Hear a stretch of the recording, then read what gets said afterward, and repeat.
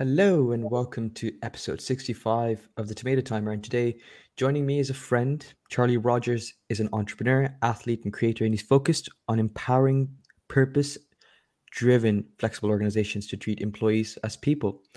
Charlie, it's so good to have you. I have had the privilege to sit around while you've been scribbling away and typing up stuff a few weeks ago. And I hear you're writing stuff about mastering your 20s. Tell me a little bit about that. Yeah, so for me, a big part of the last 3 years, I guess, in my 20s, but also say in my late teens, has been about thinking about life in quite a different way. I know we've been sort of almost channeled through this energy of having well-being, having productive lives, having happy lives. And for me, looking at that, it's almost how can we master ourselves and our own environment so that we can become more effective at both work and our pursuits, but also of ourselves and our minds as well. So I do quite a lot of reading on this topic. I mean, you probably see a few books behind me this side, but also for myself, it's about applying it. And there's different parts of my life that I try and integrate and use to learn from one another. So a big part of my life right now is meditating. Do that every day. I think today was 796-day streak or something. So for me, that's like a big part in something that is not just standalone. It doesn't just exist separate from me. I don't just meditate. Meditation is also part of who I am, and it also helps me approach problems. So for me, looking at mastery is both looking at the different aspects within it, but also how they both combine together to create someone who is adept to almost facing the challenges of the world. That's really interesting, and I love how you connect back to your kind of late teens as well, because I think our audience will be kind of across that spectrum, right? Finishing school, heading into uni, and maybe even graduating from uni. Um, and mastering your 20 is all about that. And it seems weird, but I don't think there's much out there for us, right? I mean, there is a lot of stuff for entrepreneurs independently. There's a lot of stuff for people who are heading into the academia, or they're very like siloed things, but very few people are realizing that those who are going through their 20s right now are going through a very different reality than ever before. And how do we approach it in such a way that we can stay true to ourselves but also relevant in the economics of the world? So what are the kind of the key findings that you found, or what have, because meditation is one of them, what are other ideas that you're really excited about? Yeah, so I think what's sort of fundamental is the way in which our minds approach the world. So this mindfulness is the meditation piece, but there's also almost the routines, the habits, the kind of Hmm. active, the way in which our mind approaches things. So it's thinking about the mindset, it's thinking about also the focus as well. So how can we get focused in a very distracted world? That is one of the biggest questions that I often ask myself is with all Hmm. these information sources coming at us, how can we really refine so we can spend the most time on the things that matter to us the most? Because you can get distracted and pulled away, not just by the obvious, the social media, but almost within things that are beyond what you actually want to do. So I think there's a really good book called Stand Out of Our Light, which talks about exactly this of you get to a point where you don't actually know what you want anymore because you're listening to the voices and influences of other people that you almost lose touch with your own focus and your own drive. So I think in a modern day, that's really, really important as well. But they're the kind of individual personal skills. And then Hmm. we need to sort of combine them with the business skills as well. So thinking about, okay, how can we approach work?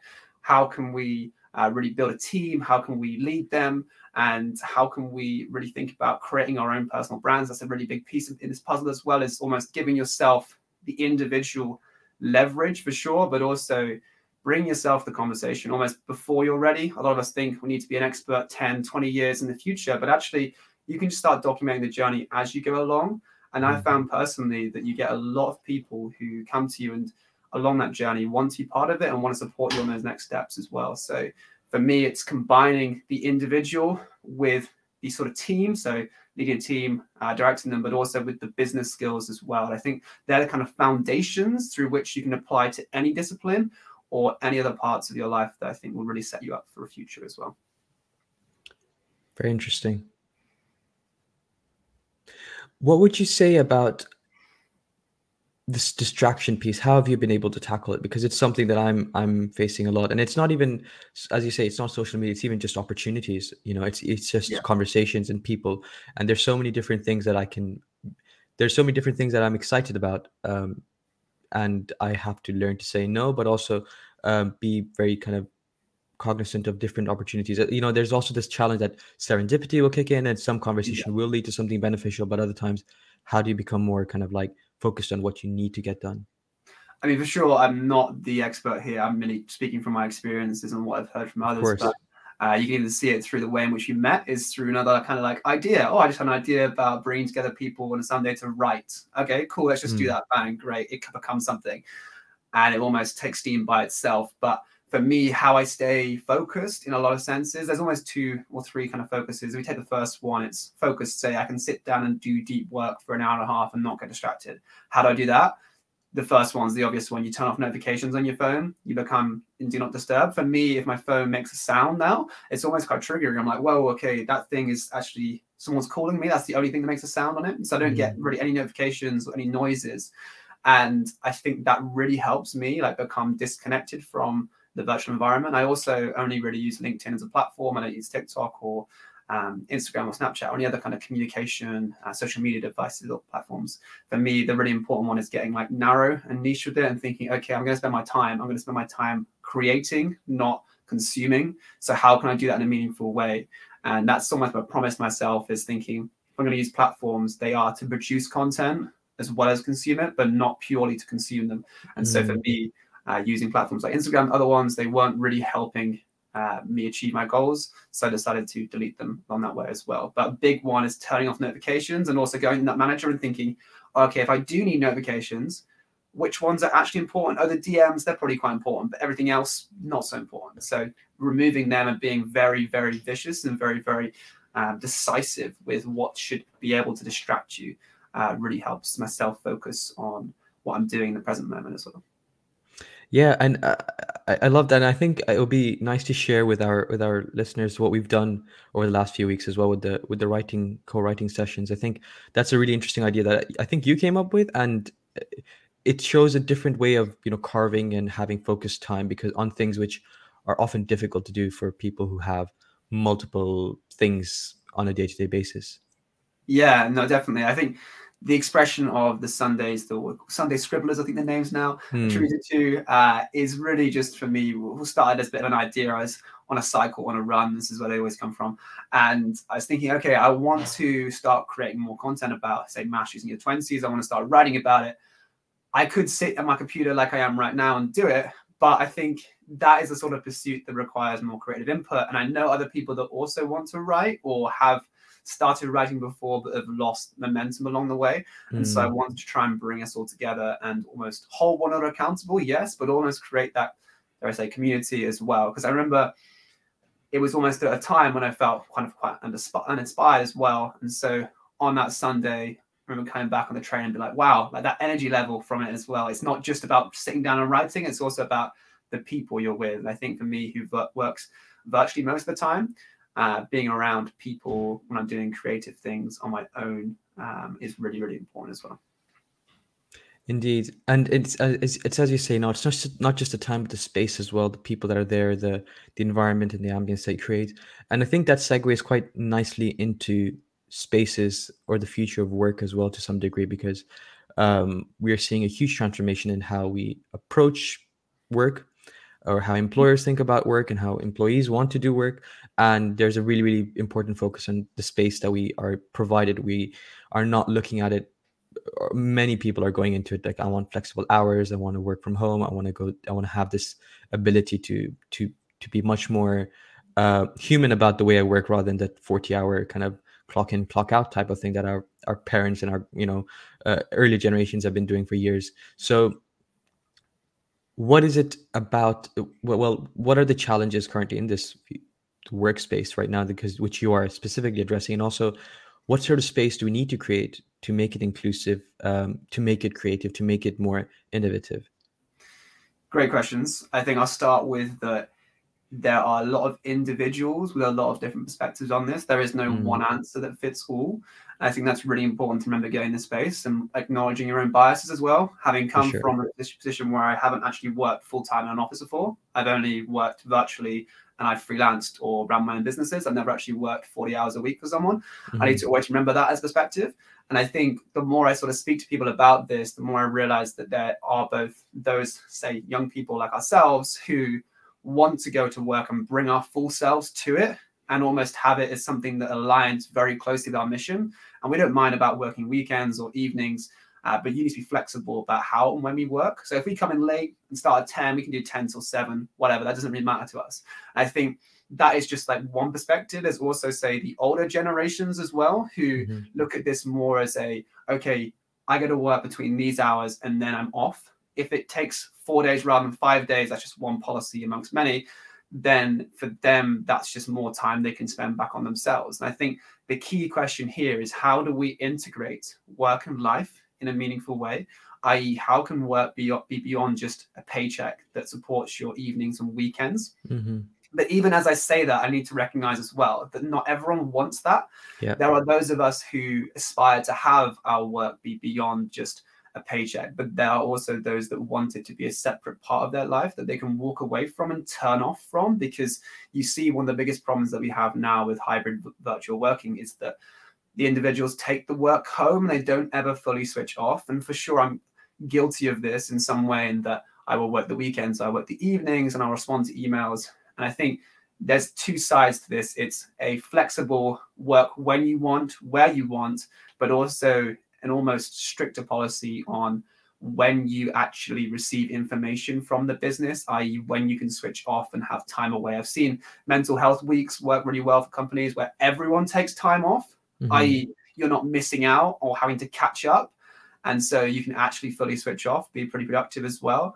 But there is no one size fits all. And I think it depends a lot on the culture of the company, a lot on, say, the clients and when they need their service fulfilled, but also on the individuals working there and what their needs and wants are as well.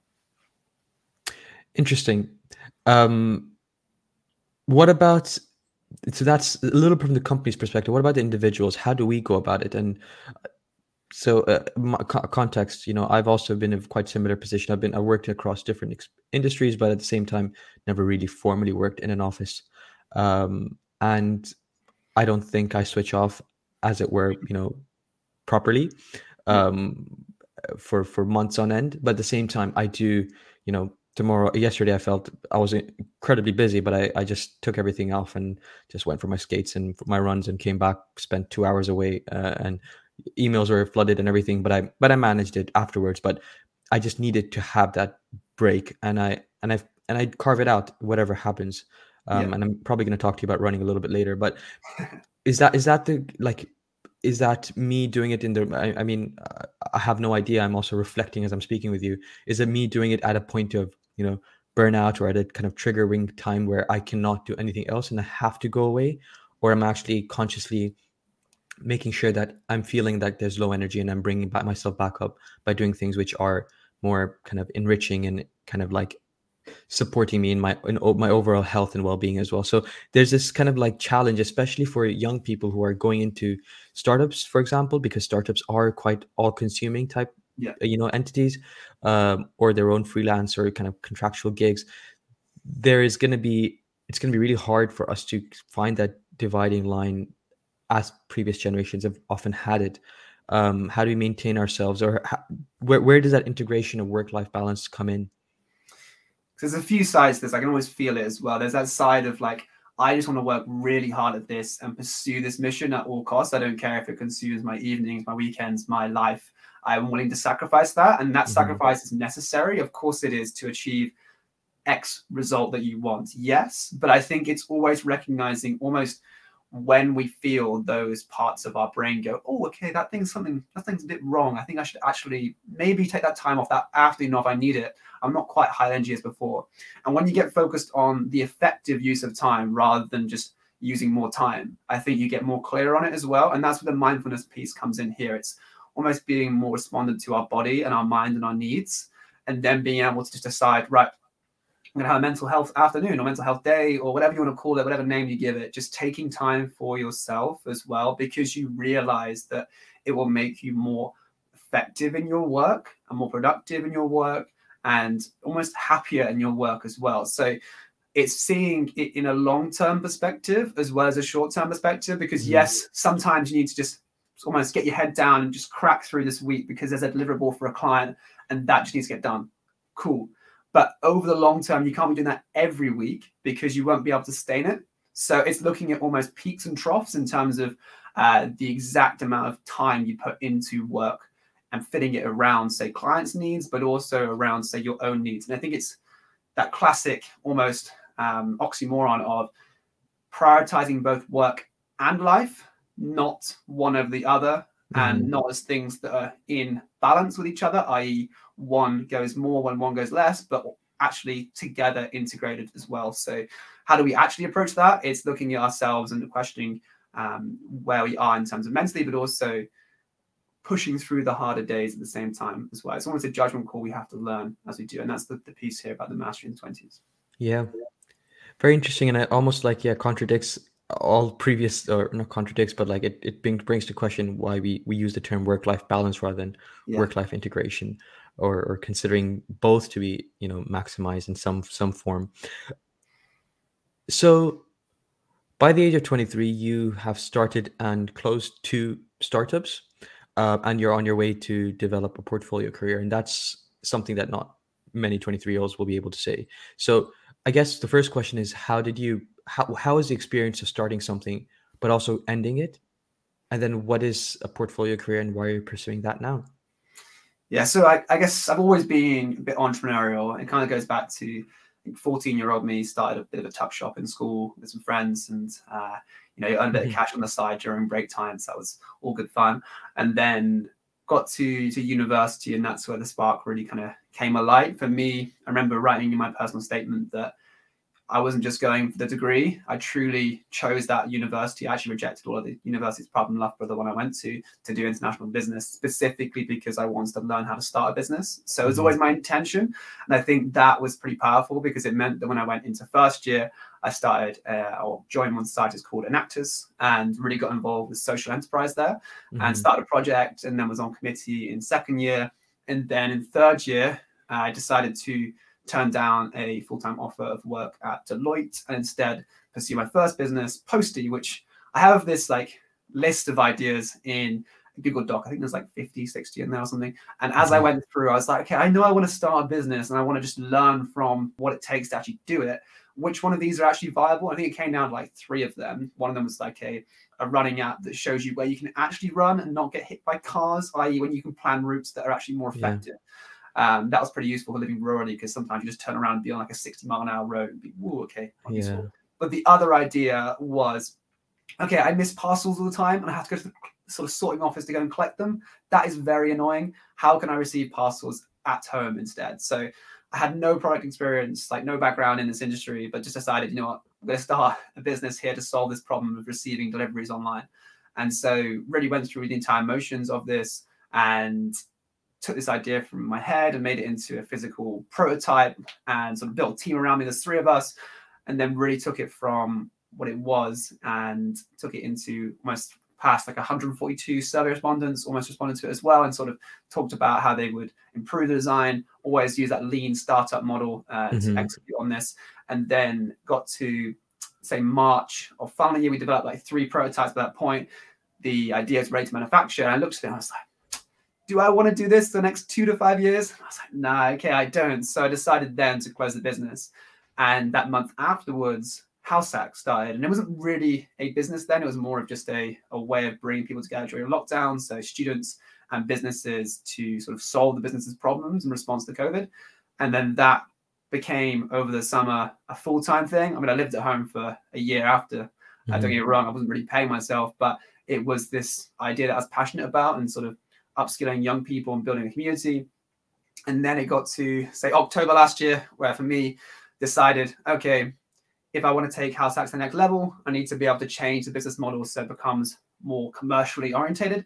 And that to happen would mean to lose the purpose of what the business is. And that alongside a few other factors as well of like the team I was working with and the other individuals, I looked at it and I was like, this is holding me back a little bit in terms of my growth opportunity.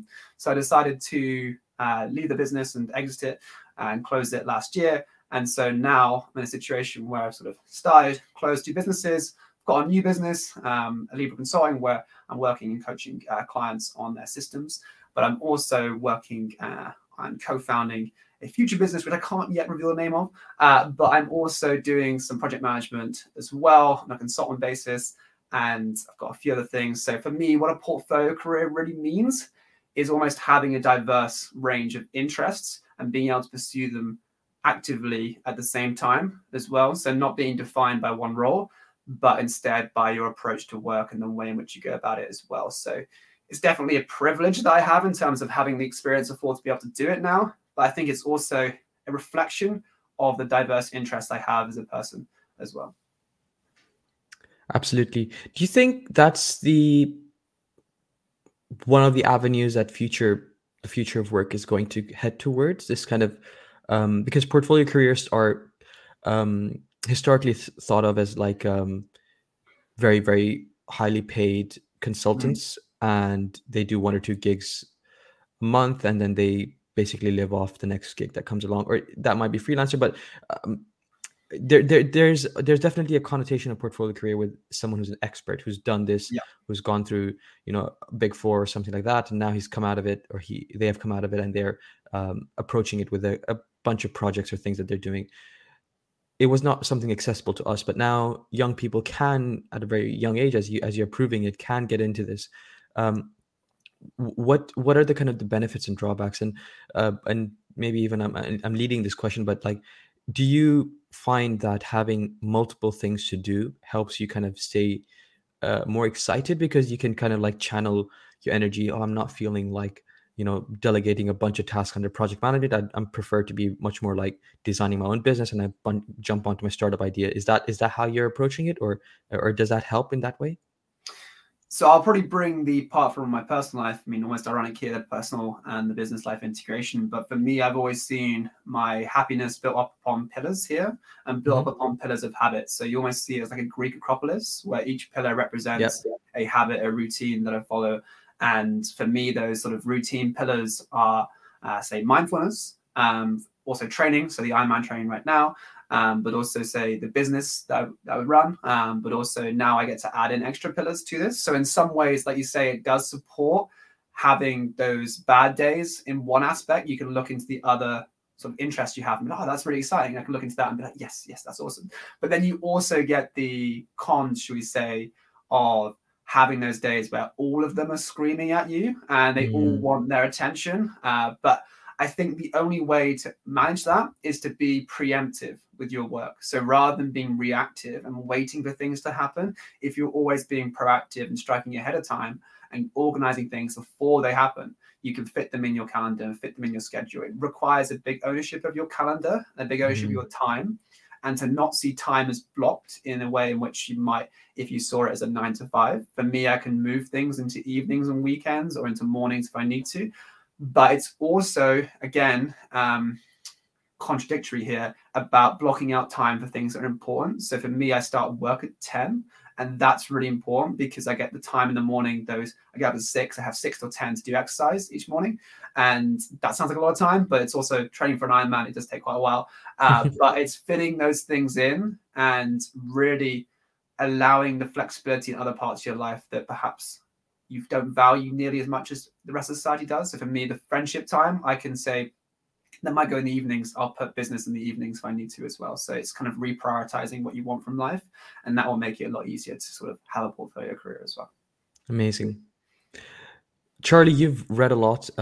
You've had some really interesting experiences at a very young age, and I'm sure like there'll be quite a few out there listening who would be keen to glean that one piece of advice, or one kind of thing that you are like, that always like echoes for you or resonates with you, um, along your journey, along the kind of the good and the bad. So what would that be? And it can be related to the future of work. It could be related to, mastering your 20s, but would love to kind of bring this episode to a close with those final words. Nice. I think the words that I've had, I think it's maybe on my Facebook profile for a long time, and then now it still remains in my head. I may put it in when I was like 20, in like 12 years old or something, 12, 13 or something. And now Wow. it's still in my head is like, he who believes he can and he who believes he can't are both usually right. And that for me demonstrates the importance of mindset in everything you do. And that feeling you get of imposter syndrome is actually a very positive thing. It means you're about to learn something and you're about to learn a lot from what you're doing. for me, feeling uncomfortable is almost the death of learning. And so if I can get uncomfortable every day and feel like an imposter, that's when I know I'll be making the most out of my time. Amazing. That's very, very powerful. He who He who thinks he can and he who thinks he can't are both usually right. Of course, she, they change the pronouns, but Of course. yeah. I love that. Thanks so much, Charlie. It's been a pleasure to have you on. Awesome. Thank you, Zubair, for having me. Take care.